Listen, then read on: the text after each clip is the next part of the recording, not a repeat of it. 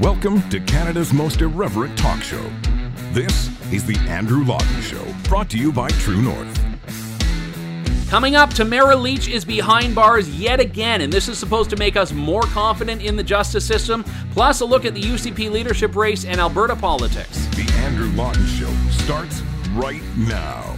Hello and welcome to Canada's most irreverent talk show. This is The Andrew Lawton Show here on True North. It is Monday, July 11th, 2022. Hope you are all having a wonderful day. Hope you had a wonderful weekend. To all the Orangemen out there, I hope you are getting ready for a happy 12th. If you don't know what I'm talking about, well, don't worry about it. But the ones who know, you know what I'm talking about.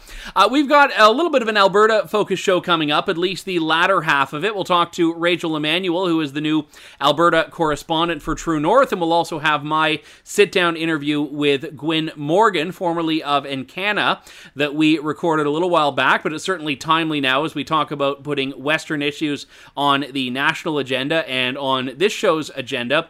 But I want to start off by talking about the decision that came down in an Ottawa courtroom on Friday about Tamara Lich, the Freedom Convoy organizer and fundraiser, who, as I record this and as you hear this, more than likely, is still languishing behind bars in Ottawa after being arrested for allegedly breaching her bail conditions at the George Jonas Freedom Awards dinner in Toronto a little under a month ago.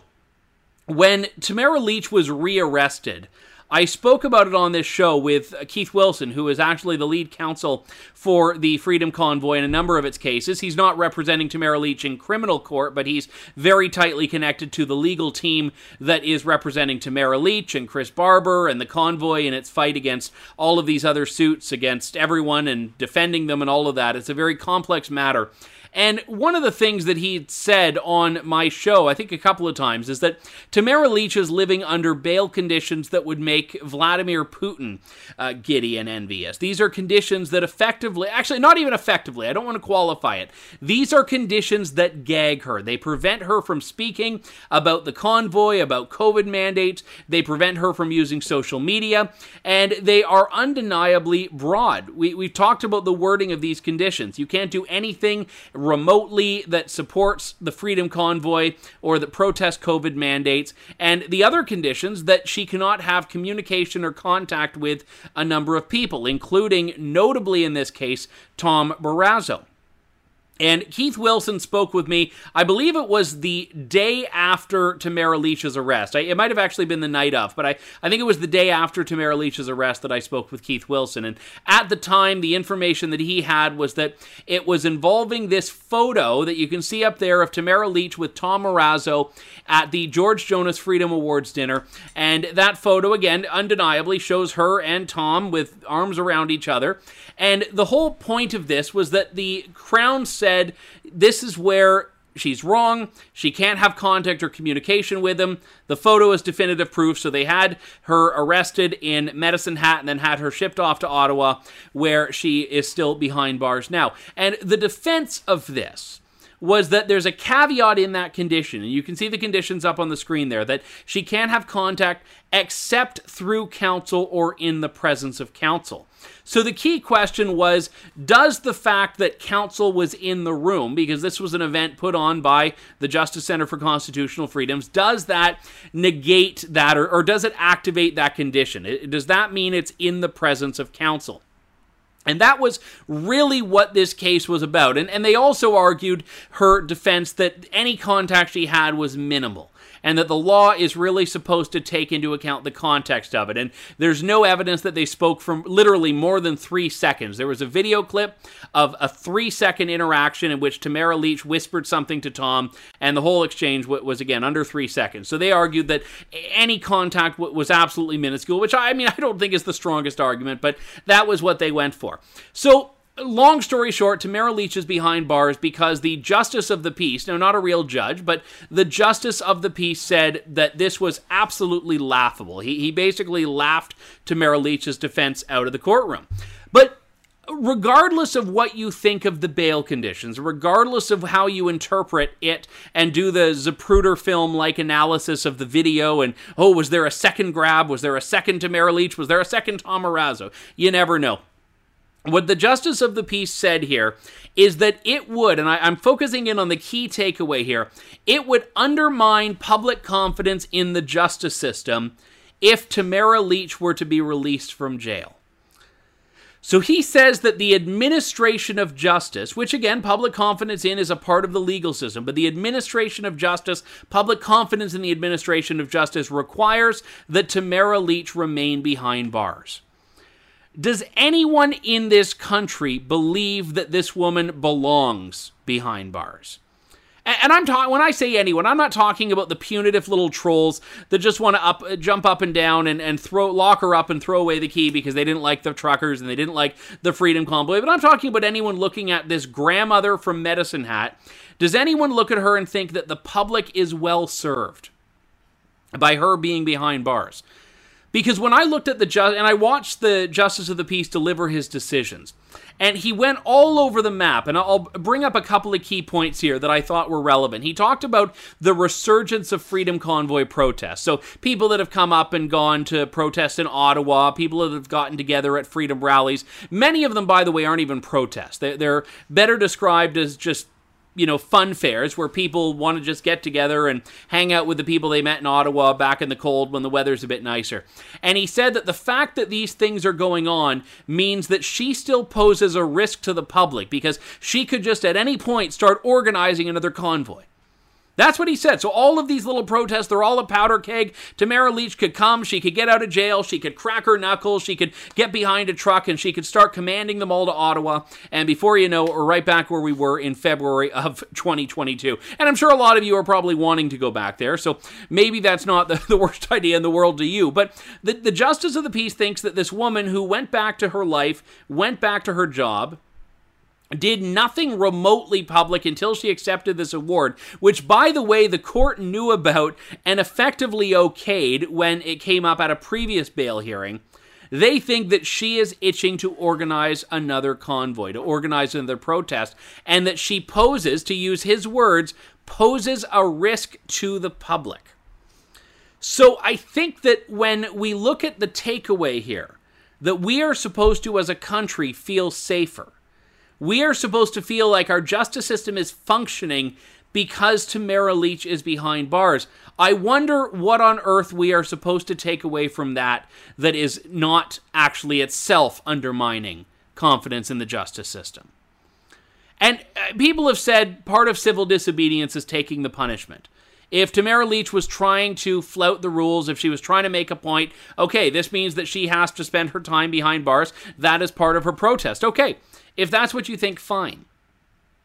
And there are a lot of people who are on her side right now that are saying she doesn't belong in jail, she doesn't belong behind bars, that are probably ostensibly tough on crime, law and order conservatives. People who, under other circumstances, have said, yeah, it's important we lock up offenders and do that.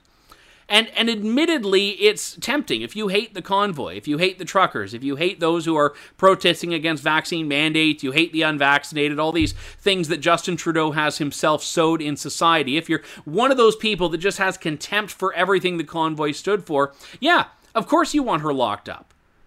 But ideally, jail is not used just to make you feel giddy about someone else's suffering.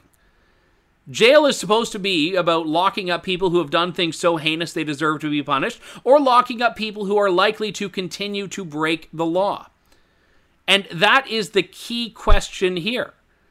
I don't actually think, I have seen no evidence that she is wanting to even have another protest.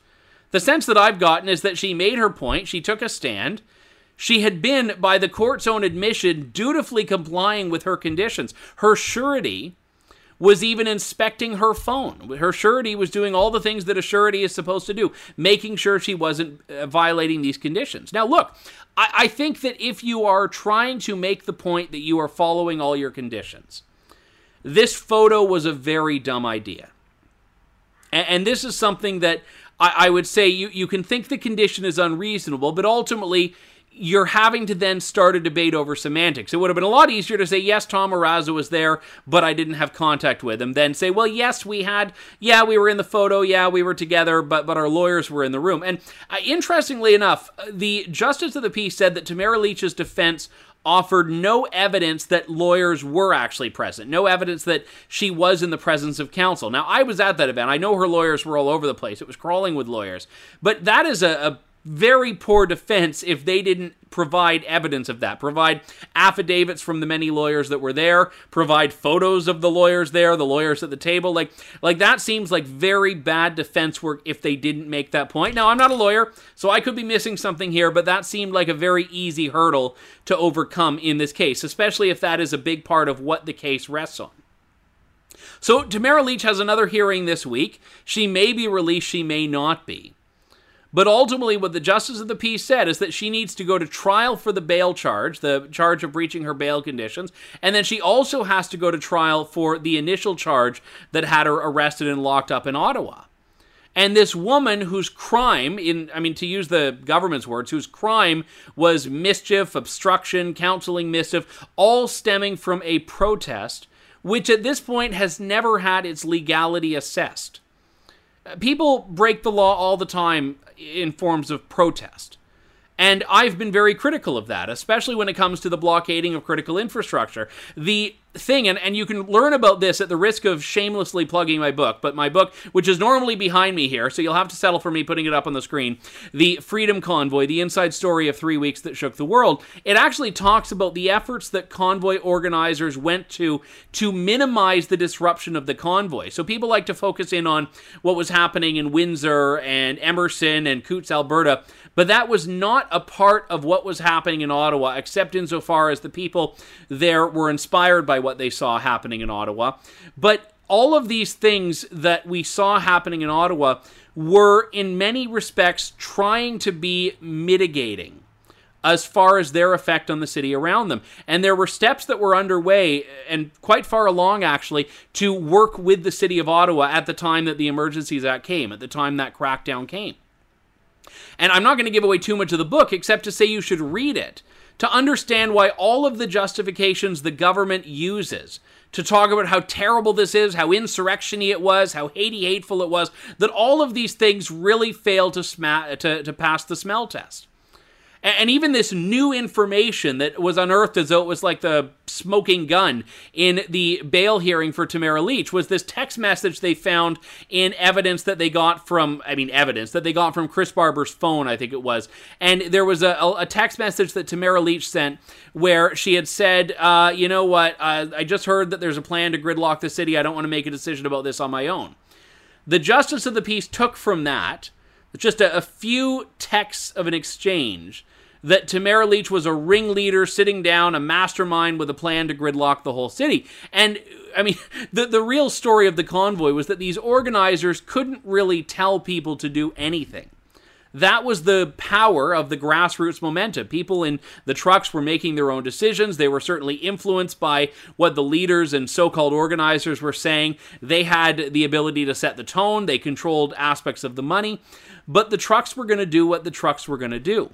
So the idea that text message proves anything, I think, is laughable. But if you've already decided your outcome, which is that Tamara Lich is public enemy number one, and that's certainly what the Crown has done, everything else just gets filtered through that lens. And that was apparent by the fact that she is still quite shamefully behind bars. And Pat King, I talked about a few weeks ago. I have no time for Pat King. I think he does more harm than good. I have little respect for him or his voice. But the fact that he is behind bars right now is also a gross injustice with no explanation for why and no timeline for it. He hasn't even gotten the Chris Barber treatment of just being able to get released. And even Tamara Lich, she got released at least at first, although it took about 19 days, I think, the first time around. And now she winds up exactly where she started. So we'll keep following this. Obviously, this week she's back in court and maybe out again. But at this point, I am not optimistic. We've got to take a quick break here. When we come back, we'll talk about Alberta politics with our new Alberta correspondent, Rachel Emmanuel. Stay tuned. You're tuned in to The Andrew Lawton Show. Welcome back to the Andrew Lawton Show. When the Ontario election was going on, I got all these angry messages, not angry, but pointed messages from people in Alberta, Saskatchewan, and parts of BC saying, oh, you're focused too much on Ontario. And when I've talked about Alberta and Saskatchewan in the past, I get the messages from the Ontarians saying, you're focused too much on the West. So, to be honest, the Maritimers, you guys have a right to be aggrieved right now, because I don't spend nearly enough time talking about what's going on in the Maritimes and also in Newfoundland and Labrador. We'll get to you if stuff starts happening there. But one thing I do want to start talking about a little bit, though, because we have the United Conservative Party leadership race, is what's happening there in the bid to not just replace Jason Kenney as UCP leader, but whoever wins this race will become Premier of Alberta. A lot like what's happening in the UK right now, where whoever wins the Tory leadership race gets right to the top spot and becomes Prime Minister. So let's talk about this and some of the other broad issues here. Joining me is Rachel Emanuel, who is True North's new Alberta correspondent. Rachel, good to talk to you. Thanks for coming on the show today, and welcome aboard.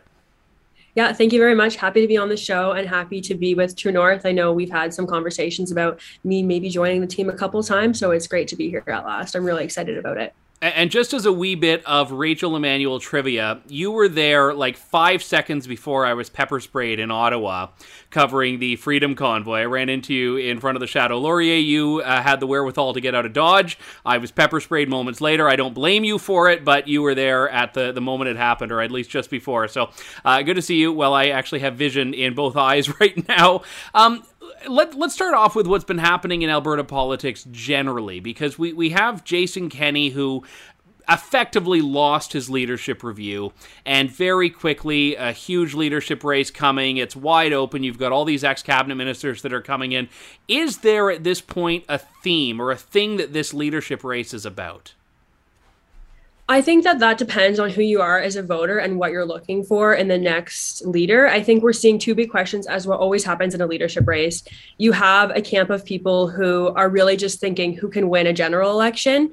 And so I think what we're seeing with a lot of people that are coming out of Kenney's government, they're saying with some of the other candidates, and from their campaigns, I'm hearing concern that maybe candidates like Danielle Smith or Todd Loewen doesn't have what it takes to win a general election, because they are a bit further to the right than some of the candidates that are coming out of Kenney's government. So that's, of course, a question that everyone's asking.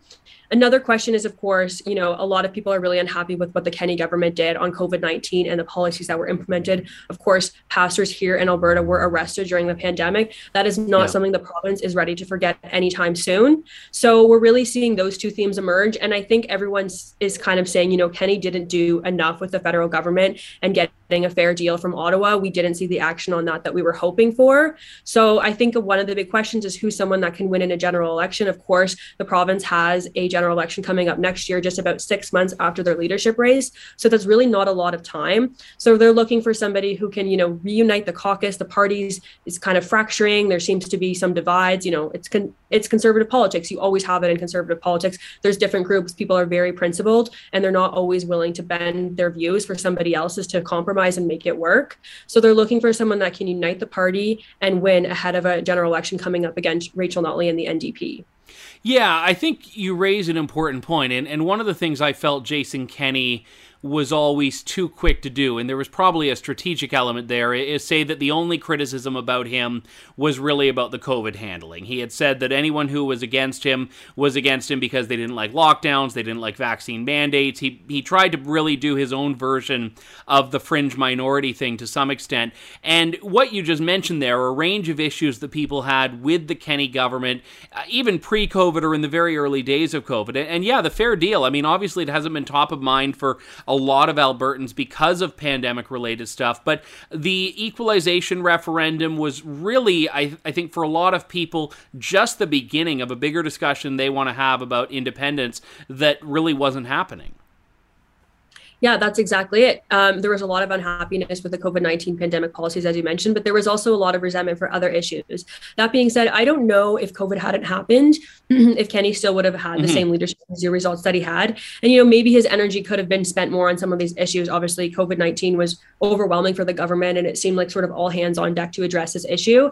And Kenney, of course, was the person who came out and did the press conferences. I think he was in front of the cameras like 3 times a week. We didn't see that in every other province. Some premiers put their, health officer in front of the cameras. So it's kind of like you've just spent 2 years seeing Kenny in front of the camera, delivering bad news repeatedly. And then we go into this leadership review. But certainly now that we are looking for a new premier, there's other issues coming up that people had with the Kenny government. And another big thing I'm hearing a lot is just sort of a lack of communication. Albertans didn't really feel like the Kenny government was consulting with them or being clear and open with them about what they were doing on the COVID-19 pandemic. I think it really felt like a top-down approach that Albertans typically really don't appreciate. I don't know if we really see that same sentiment in Ontario. The politics are very different here. So we're seeing some leadership candidates appeal to, we need to communicate better. We need to kind of give the power back to the hands of the members and not have that top-down approach. So these are all issues that we're seeing flow out of the leadership race right now and things that people are talking about and discussing. Yeah, let's talk about some of the players here, because you have a lot of former Kenny cabinet ministers, people like Rajan Sawhney and Leela here and Travis Taves that have stepped forward, Rebecca Schultz, another one who just got a pretty, I'd say, significant endorsement in Ronna Ambrose coming aboard her campaign. And then you have that wild rose flank of Brian Jean and Danielle Smith. And you've got some other people. I mean, Todd Lowen, I don't think he's in that top tier right now. But to be fair, he's there and he's appealing to some of those same people.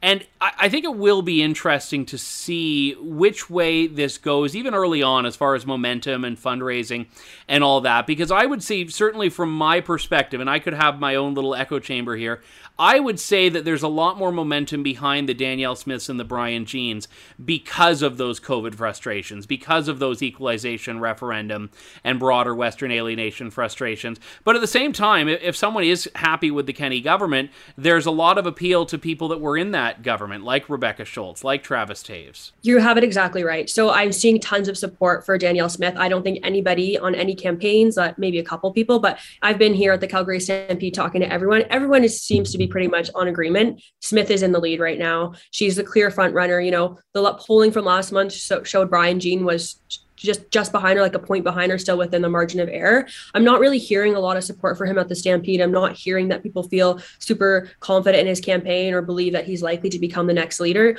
even though the polling, as I mentioned last month, showed him just behind Smith. But I am hearing, people think Smith is the clear front runner. And that's because she has done such a good job of appealing to those freedom-loving Albertans who are so frustrated with what happened in their province over the last 2 years.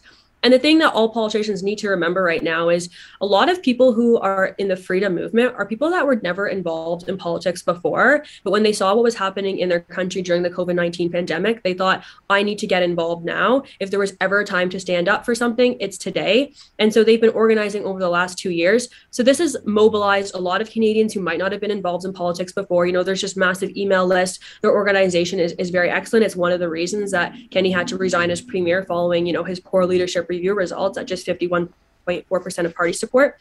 So she's done a really good job of appealing to those people. She's been very clear, we're not going to do lockdowns again. If Ottawa pressures us, we're going to have to resist that pressure on vaccine mandates and lockdowns. And then, she's been talking about an Alberta Sovereignty Act, which would mean the province wouldn't enforce federal laws that they didn't like or think were advantageous to Alberta. So she's been very clear at appealing to those to those Albertans, and even things on like nominations. Nominations are open during the leadership race. Some people think that shouldn't be the case. They think they should wait for the new leader to be chosen to open noms. And she said, if the members in that area are unhappy, I would consider reopening nominations. And that is some of the more moderates a bit concerned because they think some of these ideas are a bit radical, like reopening nominations, what kind of legal issues could that cause, as well as, an Alberta Sovereignty Act. Is it really something that's practical? Will it give us economic certainty? I think we'll see a lot of investment pull, but she's definitely pulling ahead right now because she's appealing to those people. And I think they've just organized so well and so efficiently over the last 2 years.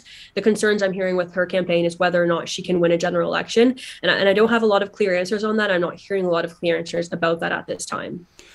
Just on that note, and I know you're a relatively recent Alberta transplant, but there was a lot of bad blood to Danielle Smith after the whole floor crossing debacle, and she's had to answer to that time and time again. But have people forgiven that? Have they forgotten it? Or has the political discussion just changed so much that they're operating on a different wavelength now? The people that were against her, a lot of them came from that Wild Rose side, the right flank of the party. Have they just moved on from that entirely?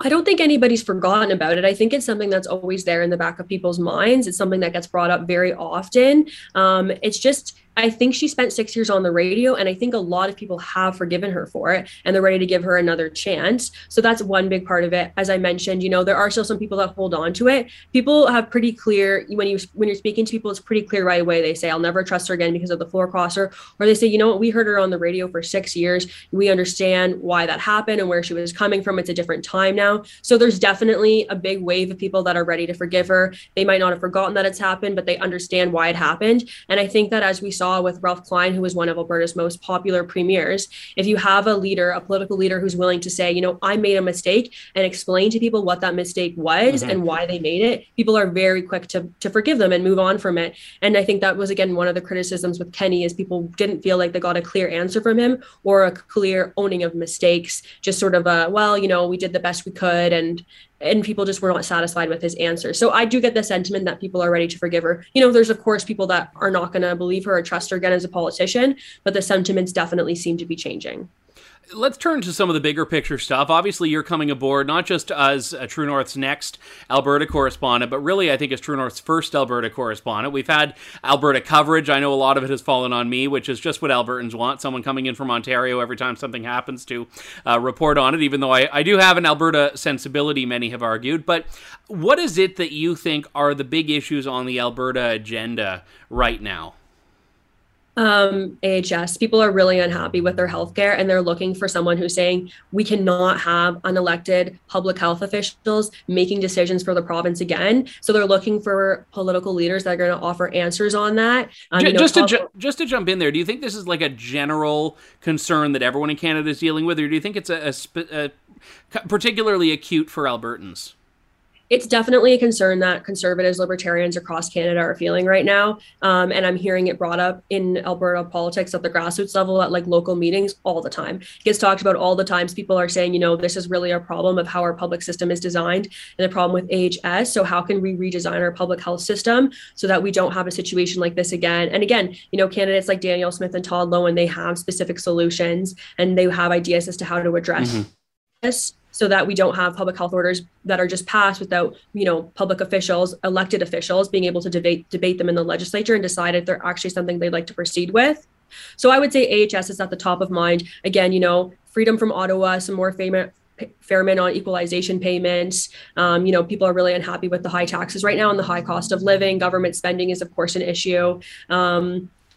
Those are the big issues that I'm seeing come across the board right now that get kind of brought up everywhere that we're going. But affordability is, I think, top of mind for everybody in Canada.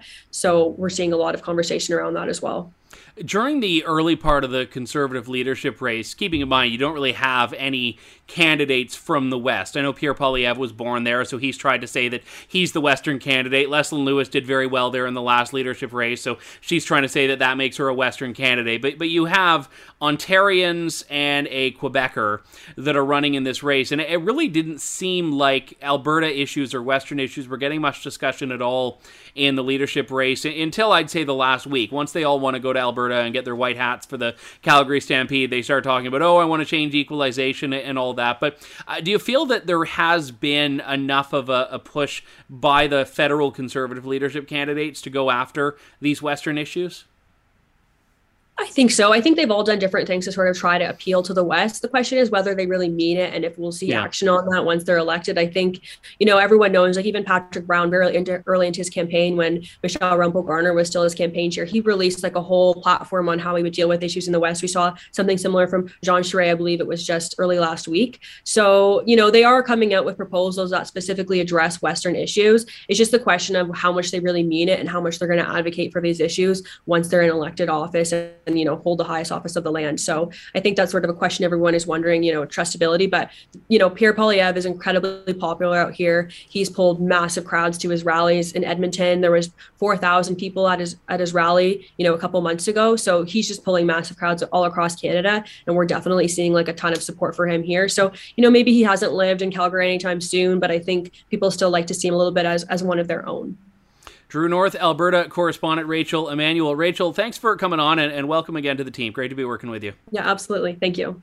One thing I have got to say, just talking about those Alberta issues and the Alberta agenda, it was interesting that energy didn't come up. And I think a part of that is because in an Alberta conservative context, and even like a Canadian Conservative Party context, it's just assumed that you're pro-energy. Like everyone in the race is pro-energy. That's like one of the most uncontroversial things you can do in the context of being a Canadian Conservative.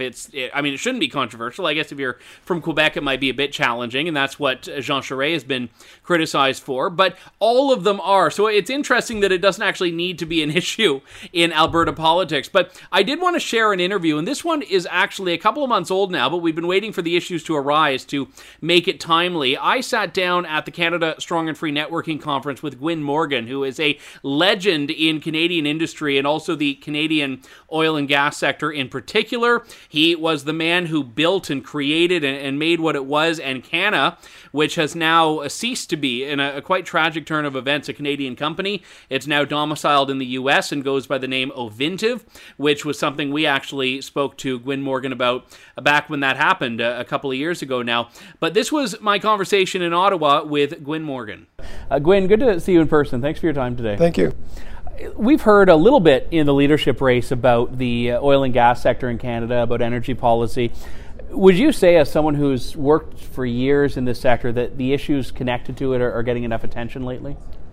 Well, I think they're getting more attention than ever because you start with the fossil fuel thing itself. The reality is the world has now realized that the fossil fuels are fundamental to both their very economic and even their physical survival. And we happen to have the country that's got the third largest reserves of the world has left, is sort of turned itself off, leaving President Putin and Russia to control the oil supply. And this is now become, and so now we have a situation where there are actually energy crises, fossil fuel crises. And they're going to keep on going, and they're going to affect not only the developed world, but the undeveloped world. So this is the legacy of the Trudeau government's anti-oil and gas policy for a country that has the third largest reserves in the world. We're seeing, especially in Europe right now, countries like Germany and Hungary that have their energy sectors entirely dependent or significantly dependent on Russia particularly. When you were actively working in the oil and gas sector, was this a part of your pitch to countries that you have to be very focused on and very aware of the problems of becoming reliant on Russian oil and other dictatorship oil? Well, I lived, my career was in what I would call the golden years for the industry, where we didn't have an anti-industry government. You didn't need to put an aggressive sales pitch on to get them to buy Canadian oil, yeah. What we were doing was providing jobs and the principal source of revenue for the country, both domestically and exports. And we were a growing business, and we were a thriving economy because of that. So we didn't have to sell it to people. And people needed energy. But the interesting thing is that most people don't realize that in the last 10 years, last 10 years, just prior to this pandemic, the oil demand had reached 75 million barrels a day.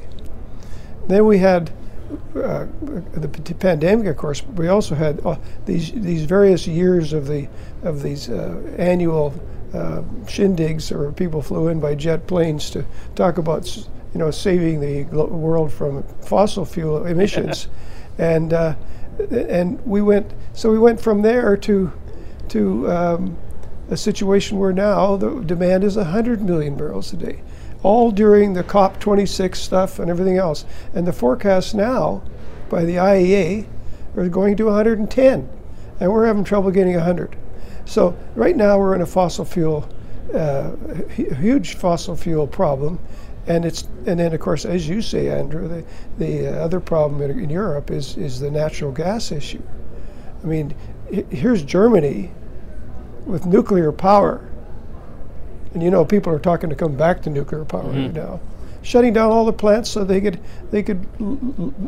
get their energy from windmills and power and and solar panels. That doesn't work very well, so now they're dependent on Russia. So we have the oil industry, gas industry in Europe, or gas business, gas consumers dependent on Russia, and we have the world dependent on oil, on Russia for oil. And this is the legacy of the movement to get off fossil fuels. Yeah, and I think that's the big lie in all of this, is that when people talk about easing our reliance on oil, all they're really doing is easing their reliance on domestic oil production, because the need itself has not been replaced. And this is such a fundamental thing. I'm not an expert in it by any stretch, but I see it, that they're not doing anything, because that magical alternative energy source that's going to replicate the energy we need at the cost that we need doesn't exist yet. It does not exist. You know, I'm an engineer, of course, and I always say that politicians can't change physics. They may think they can, some of them. The physics of how much energy you can get out of fossil fuels or out of wind and solar when it's minus 20 degrees in Canada with no sun in the winter and you're trying to heat your home, good luck. So it's all so obvious. You know, the thing that always struck me is how obvious these things are. 84% of the current energy supply and demand in the world is supplied by fossil fuels. There isn't anything else. Nuclear power will come, but even that can't put that in cars and airplanes. So it's just I don't know how to put it. It's become like a religion, a myth, and people don't think through the obvious holes in that myth. Do you feel like the battle has been lost on this already, and that even if you were to get a pro-energy conservative government in, that the culture is moving so much against it that you can't turn back? Or do you feel that people will have a reckoning with this at some point? Oh, I don't think it's gone beyond politics now. When people can't heat their homes, they can't drive their cars, when there's people throughout the world without fertilizer for their farms, people are starving. We don't have to talk about the why we need fossil fuels. There's never been a bigger lesson than right now at this moment. Gwyn Morgan, thank you. My thanks again to Gwyn Morgan for sitting down with me at the Canada Strong and Free Networking Conference, and I'll certainly be at that conference next year, but they have another one coming up in September in Red Deer that I hope to be at as well. They're doing some great stuff. Jamil Javani has now taken the reins, and they are great friends of True North. That does it for us for today. We will be back in a couple days' time with the next part of our Conservative Leadership Series. Next up is my interview with Scott Aitchison. You won't want to miss that, coming down the way in just 2 days' time. In the meantime, though, hope you all have a wonderful rest of the day and rest of the week. Canada's most irreverent talk show here on True North. Thank you, God bless, and good day to you all. Thanks for listening to The Andrew Lawton Show. Support the program by donating to True North at www.tnc.news.